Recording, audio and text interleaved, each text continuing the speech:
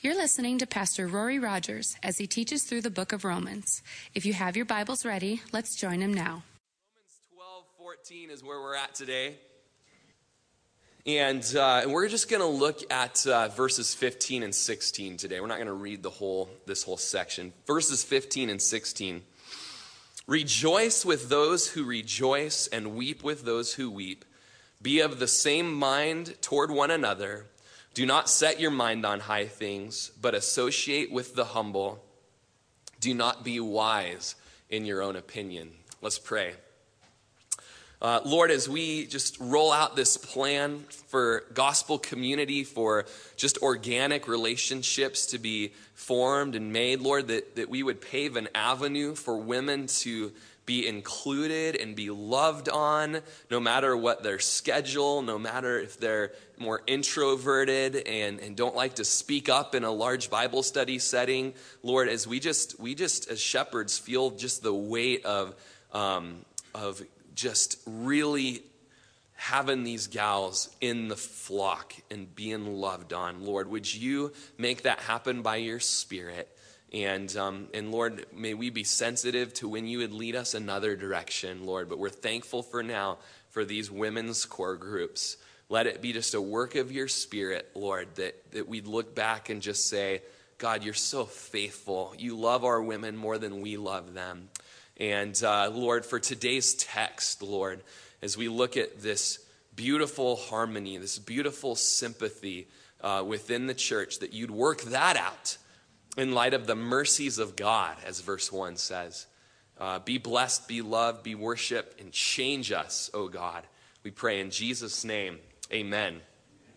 Amen. So in light of verse 1 of Romans chapter 12, where Paul begs us by the mercies of God that we would be all in for Jesus, we're prompted to a whole string of pearls, a whole lot of short, concise statements and exhortations to practically living out and behaving like a Christian. But it's always in light of, verse 1 here, the gospel. It's always in light of the beautiful mercies of God, that though we were radically depraved sinners in chapters 1 through 3, saved by grace through faith, chapters 3 through 5, sanctified by grace and the power of the Holy Spirit, chapters 6 through 8, with God's sovereign intention and sovereign plan continually running in both the background and the foreground, we offer our bodies up as living sacrifices because God has been so merciful to us. So the last 2 weeks have been looking at much of this practical application lived out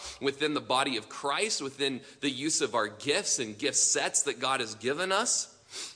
And we continue on in these practical outworkings of the Holy Spirit here in verse 15 as we're encouraged and exhorted to rejoice with those who rejoice.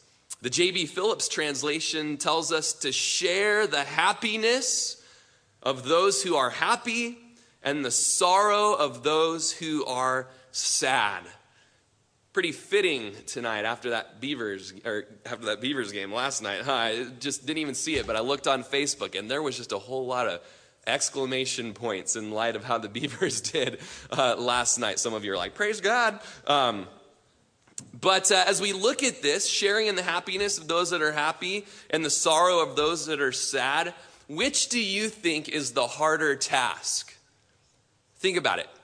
Is it harder to rejoice with those who rejoice, or is it harder to weep with those who weep?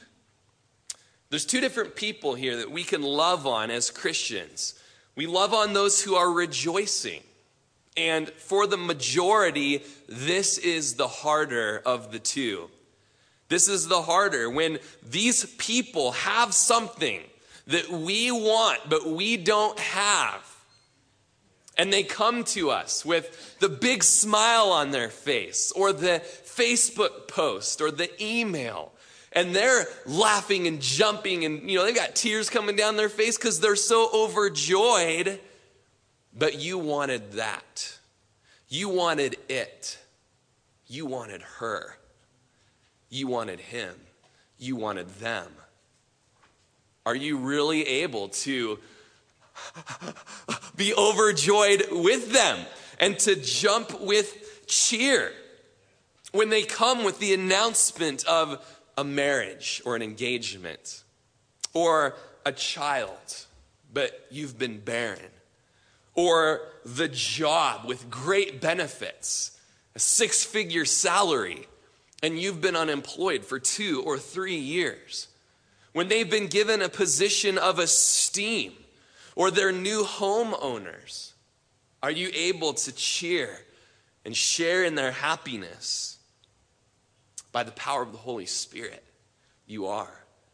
You are called to rejoice, even if you don't have a reason to rejoice. But our temptation is to be full of envy, to be bitter. The text here is exhorting us, don't just not envy, but rejoice with them. Don't just shut your mouth and, I didn't say anything. I didn't envy. But the command, in light of the gospel, is to cheer with them, to jump with them, to laugh with them. You've heard the saying that sin will take you where you never thought you'd go. It'll keep you longer than you ever thought you'd stay. It'll make you pay a price that you never thought you'd pay. Well, that might be true for sin. It is true for sin. It's equally as true for love.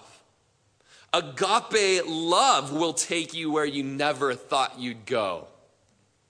It'll keep you longer than you ever thought you'd stay. And agape love will cause you to pay a price, a beautiful price that you never thought you'd pay. You've been single for so long. And that dear sister friend of yours that's been single equally long finally has a beau propose. You never thought you'd react with cheer and joy and happiness. And yet you are. And it's genuine and it's beautiful. How I never thought I'd act like that. I thought I'd be bitter. I thought I'd be jealous. Oh, you have the Holy Spirit in you. The Holy Spirit causes you to act and to behave sincerely in a way you never thought you would. You can't fake rejoicing. You can't fake it. You can't pretend. It's easy to see through hypocrisy. But to have that conversation with someone, I'm just so happy for you. Look at my face. Ding, a little glimmer of your tooth. Let love be genuine, we're told. I think it's verse 9. Let love be without hypocrisy. Let it be sincere. Those of you that are athletes, you remember when the game is wrapped up and the two teams face each other in a long line and they give each other high fives and they say, good game. Well, you remember the winning team, don't you? And occasionally you were on that team, Good game, good game, good game. Woo, yeah, good game. Hey, I love you, man, I love you. You know I love you, right? Good game, good game, good game. And if you're like me, you remember being on the losing team. I really didn't like you, man. Let's be honest, you were dirty out there today. You were dirty. Just a fake, a hypocritical joy, a hypocritical sportsman-like conduct. To rejoice with people, to rejoice with brothers and sisters is to say, I am so glad that you got this job. I am so glad you're getting married. I'm so glad you're having a child. I'm so glad you won. I'm so glad that it's been better for you. Or let's just say hypothetically, a friend of yours and his 14-year-old son shot a bull elk on the opening day of hunting season, and its horn measurements, the eye guard alone, blows the Western record out of the water for mass.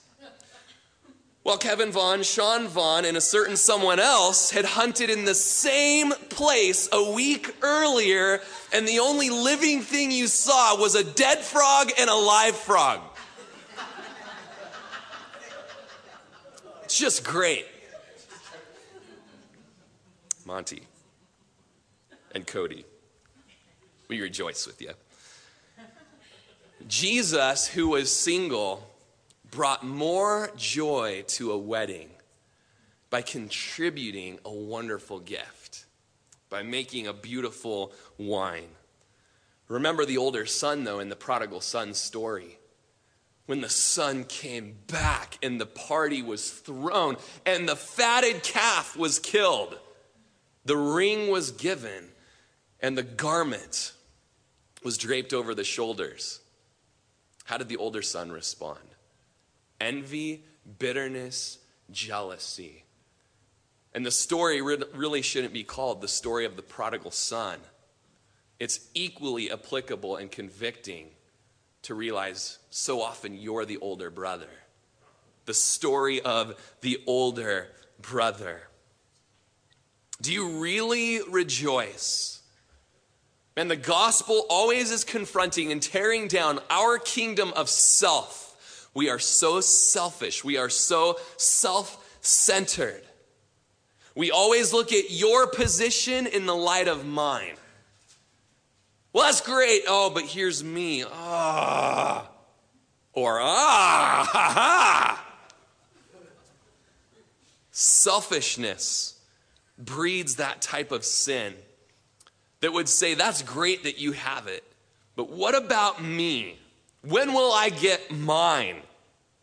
We need to get out of the center and put Jesus at the center, to rejoice with our brothers and sisters when blessings come, even when we want that same blessing for ourselves. We need to see it biblically in that their success is our success. Their joy is our joy. Their win is our win. And as we see here, and we'll get to in a minute, their loss is our loss. We weep with those who weep, the verse continues. So who do we love in this case? We weep with those, or we love those who are weeping. Now this seems easier because we don't envy the person who is weeping. We don't want that for ourselves. We're glad it's not me. We're glad it wasn't our children, our car that broke down, our dog that got hit. It seems easier to weep with those that weep. John Murray said, our love of others will constrain in us the sorrow of heart, which the providence of God metes out to our brothers and sisters in Christ. If you're born again, you have the Holy Spirit, God himself living in you, bringing about tears for those who shed tears. Our love of others will constrain us to sorrow of heart. It's a good verb. Because we're called to sincere love in verse 9, this love will be the basis for our weeping. Chrysostom says, for this, nature itself fulfills perfectly, and there is none so hard-hearted as not to weep over him that's in calamity. But the other, rejoicing with those who rejoice, requires a very noble soul, so as not only to keep from envying, but even to feel pleasure with the person who is in esteem. And this is why Paul placed it first, for there is nothing that ties love so firmly as sharing both joy and pain one with another. Do not then, because you are far from difficulties yourself, remain aloof from sympathizing too. For when your neighbor is ill-treated, you ought to make the calamity your own. Take share then in his tears, that you may lighten his low spirits. Have you ever done that? When someone is weeping, when someone is mourning, when someone is grieving, when someone is discouraged and disappointed and in despair, have you ever, with effort, made their spirit your own, made their calamity your own. Their loss of loved one, their loss of possession. We see here in verse 15, sympathy being wrapped up with a bow. We might be hard-pressed to define sympathy. The Oxford English Dictionary says, sympathy is an affinity or correspondence between particular subjects, enabling the same influence to affect each subject similarly, or each subject to affect or influence the other. And once you hear that dictionary, you think, oh man, I need a definition to define the definition. I was better off when I thought I knew what sympathy meant. Well, let's look at it at a physiological or medical definition, and it helps us a little bit better. A relationship between two organs in our body or parts of the body such that a disorder or condition of the one induces a corresponding condition in the other. That's what sympathy is in the body. And isn't it interesting that 1 Corinthians 12 says that we are a body? And so when one of our organs that we have a relationship with has a disorder or a condition, there will be an inducing of a corresponding condition in the other organs. Biblically, 1 Corinthians 12, 25 and 26, we're told that the members, that's you, that's me, that's he, that's she, the members should have the same care for one another. And if one member suffers, one lady suffers, one teenager suffers, one old man suffers, one young man suffers, one baby suffers, all the members suffer with it. Or if one member is honored and is rejoicing, all the members rejoice with it. Now, the opposite of sympathy or empathy is a word that's very ugly. That is apathy. The opposite of sympathy is apathy, which is an absence of emotion or enthusiasm. Apathy says, I couldn't care less. Sympathy says, I couldn't care more. The expression of sympathy demands the supernatural power of God. And that is why Romans 1:1 doesn't say, rejoice with those that rejoice and weep with those that weep. I, Paul, an apostle, by the mercies of God. That's not how the book starts. The book starts by laying out the deep doctrines of the faith, the indicatives that you are fallen, that you can't do this on your own, that there is none good, no, not one, whether you're rich or poor, nice or naturally have a bent to being a bit bitter, you can't do it. And so we learn of the gospel that saves us from our fallen condition. We learn of the sanctification of the Holy Spirit that sets us apart. It's all indicative so that we have now the imperative that says, since you've been saved by grace through faith and the power of the Holy Spirit sets you apart to be conformed to the image of Christ, rejoice with those who rejoice and weep with those who weep. We need the power of the Holy Spirit. Because our sinful, selfish bent will be apathetic. We will be tempted to even be indifferent. We almost plug our ears because we just can't deal with this person's whining right now. I just can't deal with this person's loss right now.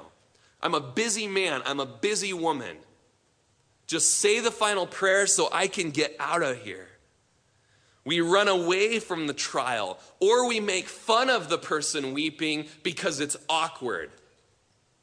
Our selfish condition doesn't like it when someone pours out their heart, their confession of sin, their loss of the loved one. Or we gloat, saying that I am so glad that's not happening to me. And so often we immediately go self-centered.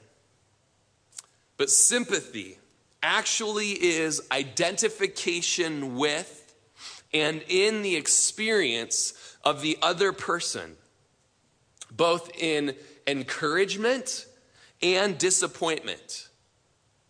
The joy, the high times, and the sadness, the low times. Have you ever, even intentionally, identified with the experience of another person in your church? Last week we read that we're to distribute to the needs of the saints. Do you remember that? Verse 13. That word distribute to the needs of the saints, we learned, means to share with the needs of the saints. And it speaks of more than material possessions that need to be shared. It speaks of coming to their level, whether it's the high level or the low level, and making their experiences your own, making their poverty your own, making their job loss your own. As Hebrews says, we're to consider those that are in chains for Jesus and pray for them as if we were chained right there for them. And the gospel says we consider he who lost his job as if we had just lost our job there with him. The one who's separated from his wife as if our wife just separated from us. I have spent time in my office weeping. I have spent time in my office on my face weeping with another brother who was on his face weeping. And we have spent, I remember in this situation, we spent an hour not saying anything, but just laying on the ground in my office together. Tears pouring down. And that's not me. That's not me. You ask my sisters that I grew up with. You ask my mom. Boy, that Rory, he sure is sympathetic, just on his face. No. That guy, we used to do rock, paper, scissors to who had to, mow the side portion of the lawn, It's like selfish, very selfish. I'm always looking out for my own, but God, but the Holy Spirit producing sympathy, empathy in our lives. And so how do we love with the people that are weeping? We weep with them. About a month ago, we got a call about 2 minutes before Wednesday night Bible study started that Lynette Strobel had some kind of a heart attack. It had been about 5 minutes before anybody found her. There happened to be a field fire next door, and firemen were on the scene already. But we were basically told that she wasn't going to make it.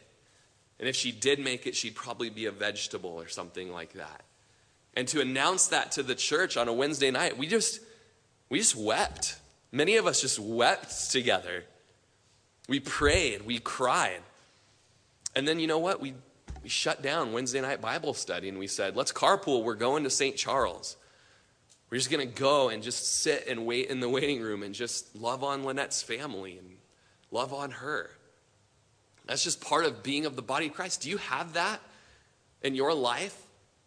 Do you have people that, they hear of your predicament and their lives shut down and their tear ducts start producing because they love you?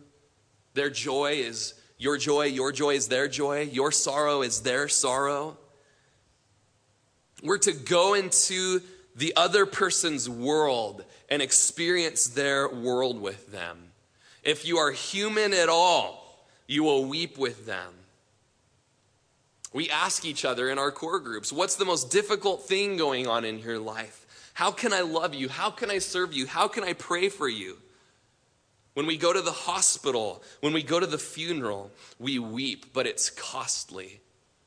At times, it's getting out of our comfort zone.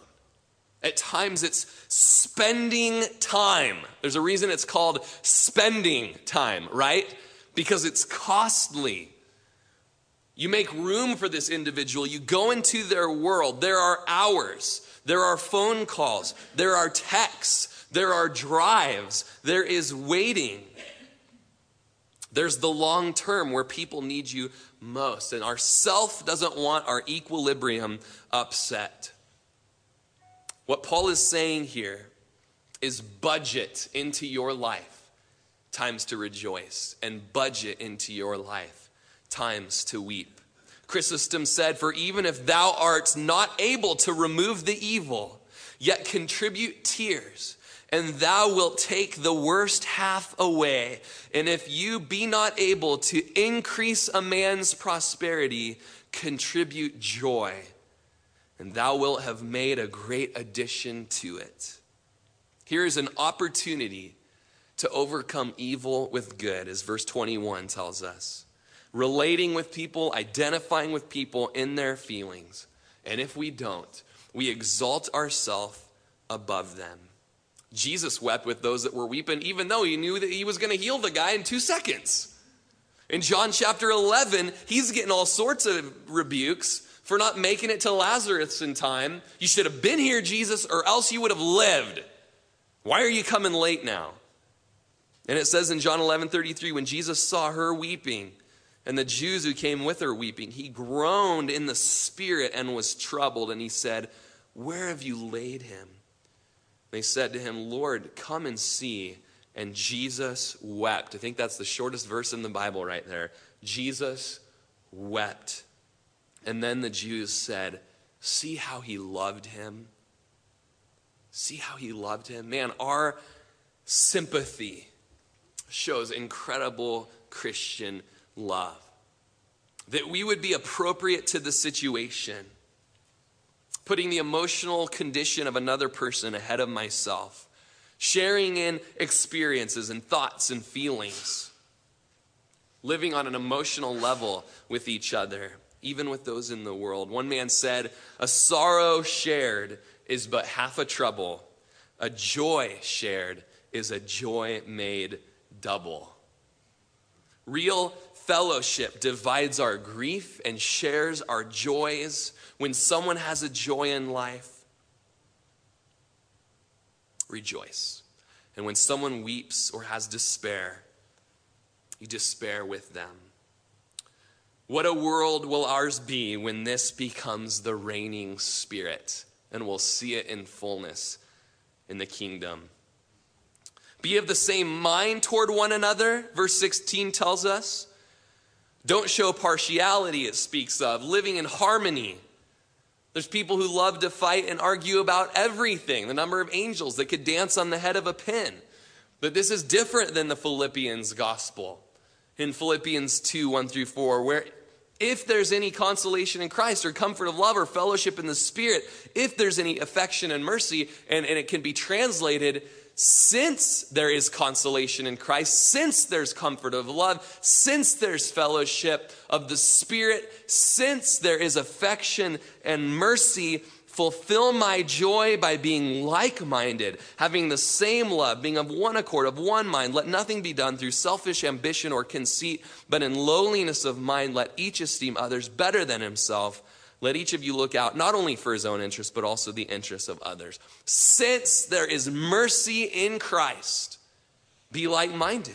Be of the same mind, verse 16, towards one another. He goes on to say, and just string those pearls as we've been calling it, do not set your mind on high things, but associate with the humble. Augustine said in one of his rules, do not glory in the dignity of rich parents, but in the company of poor brethren.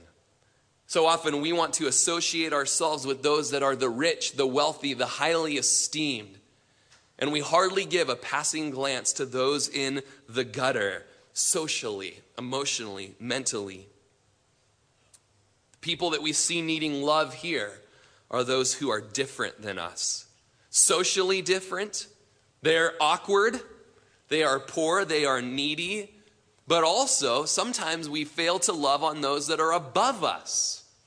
We fail to love on the rich, those that seem to be esteemed higher than us. Either way, there's pride. We're not to set our mind on just high, lofty things, even if that's our self and our way of living. Matthew Henry said, love is a condescending grace. Non bene conventium majestus et amor. Majesty and love do but ill assort with each other. True love values grace in rags as well as in scarlet. A jewel is a jewel, though it lie in the dirt. What Matthew Henry said there, that 15th century Puritan preacher, was that the love of Christ was a condescending love. And the love of Christians is condescending love.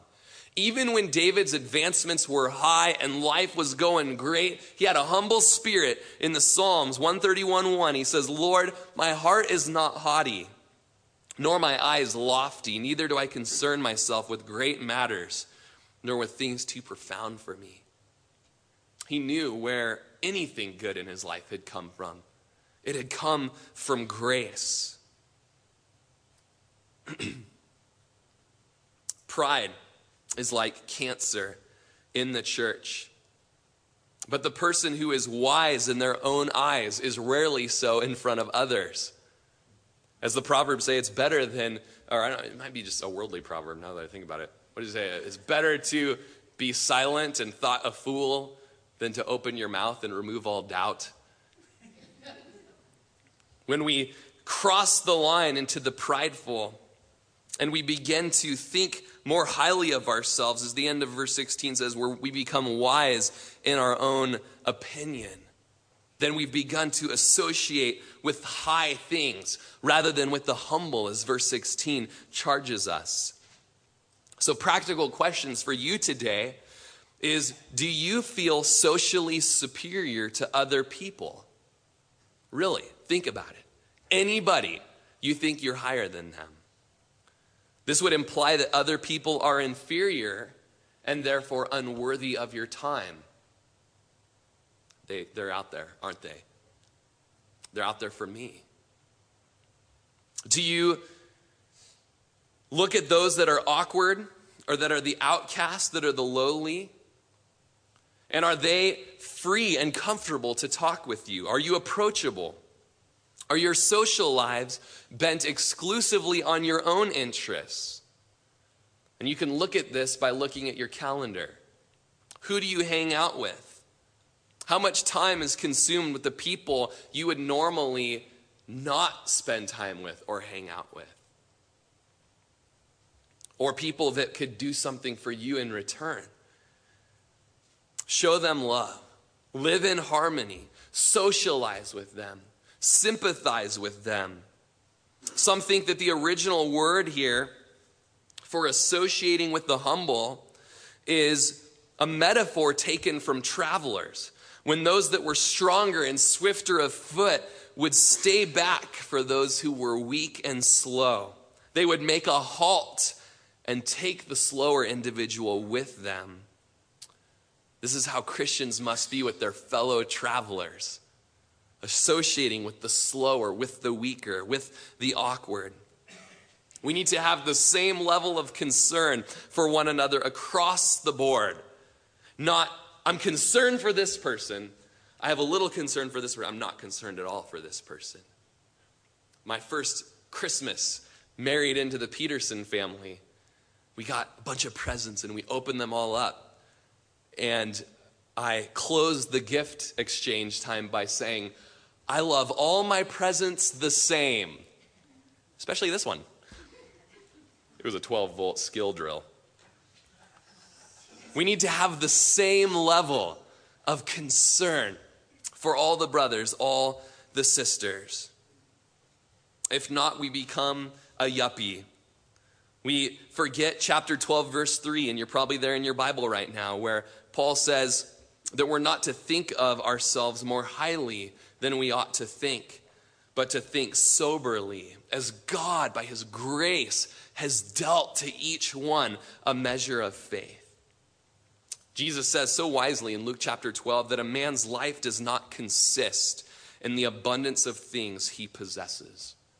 And so with this, not associating with the high things, the wealthy things, having a champagne appetite, but associating with the humble, being patient, bringing others along with us, we're also not to be wise in our own opinion.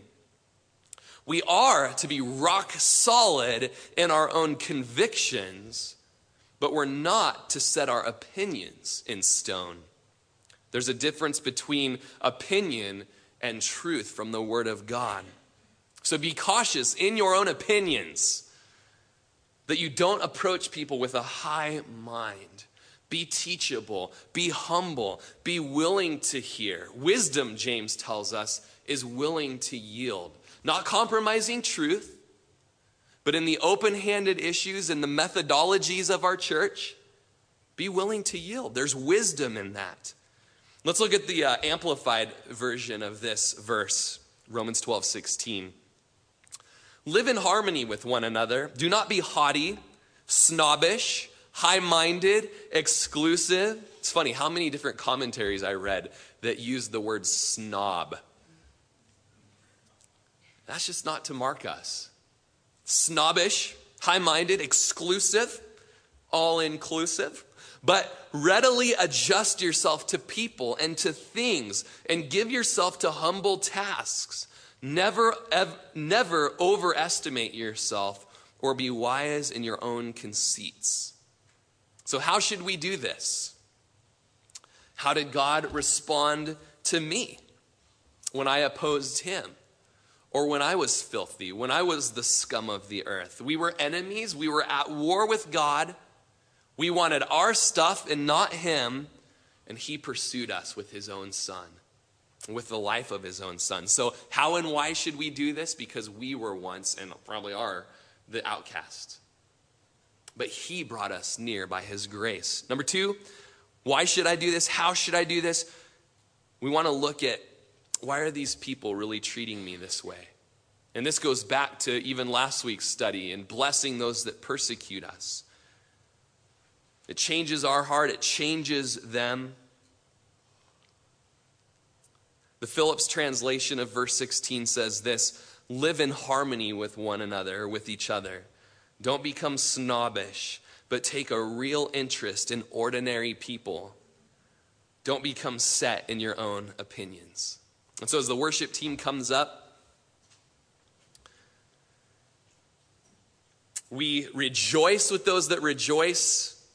Why do we do that? Because he has given us great joy. Do you remember Galatians 5, the fruits of the Spirit? The fruit of the Spirit is love, and the subsets off of that are joy, peace, patience, kindness, gentleness, self-control. I probably forgot one. But as the Holy Spirit brings love into our life, the outworkings will be joy, will be patience, will be bearing with one another and forgiving one another, as Colossians says. If you're really upset about what somebody has now, then it's the number one sign that it was an idol for you. And God's not going to give you an idol. So confess it today. Give it up to him. We're to be lowly minded. Condescend. Condescend as Jesus condescended. Someone said that the gospel is the great condescension. When heaven met earth, when the Creator draped himself in flesh and gave his life for the sins of the world. If you don't have the mind that we read of today, that we spoke of today, repent. Just tell the Lord, Lord, I see what you see. You are convicting me today. I'm not these things. Lord, make me these things. And if you've never been born again this morning, if you've never been saved, then that's the first thing that needs to happen. But you can't save yourself. You'll be saved by grace, by a free gift, and by receiving that free gift into your life, that the Holy Spirit, the third person of the Trinity, would indwell you and change your heart, change your mind, and make you a new creation. That's the first thing that needs to happen. And as he's in your life, even today, he convicts you and he says, hey, you know the way that you responded when your coworker closed on his house? It's not how Jesus would have responded. Oh, Lord, forgive me. Oh, Lord, help me to rejoice with those that rejoice. You know, when that 17-year-old girl wept about breaking up with her boyfriend and you were snickering, that's not how Jesus would have reacted. Lord, forgive me. Give me compassion. You've been listening to Pastor Rory Rodgers, pastor of Calvary Chapel of Crook County, located in Prineville, Oregon. For more information on this ministry, or if you'd like to contribute, please feel free to write us at P.O. Box 378, Prineville, Oregon 97754, or check us out further at our website at www.calvarycrookcounty.com. We thank you so much for listening, and we pray that this ministry has blessed you.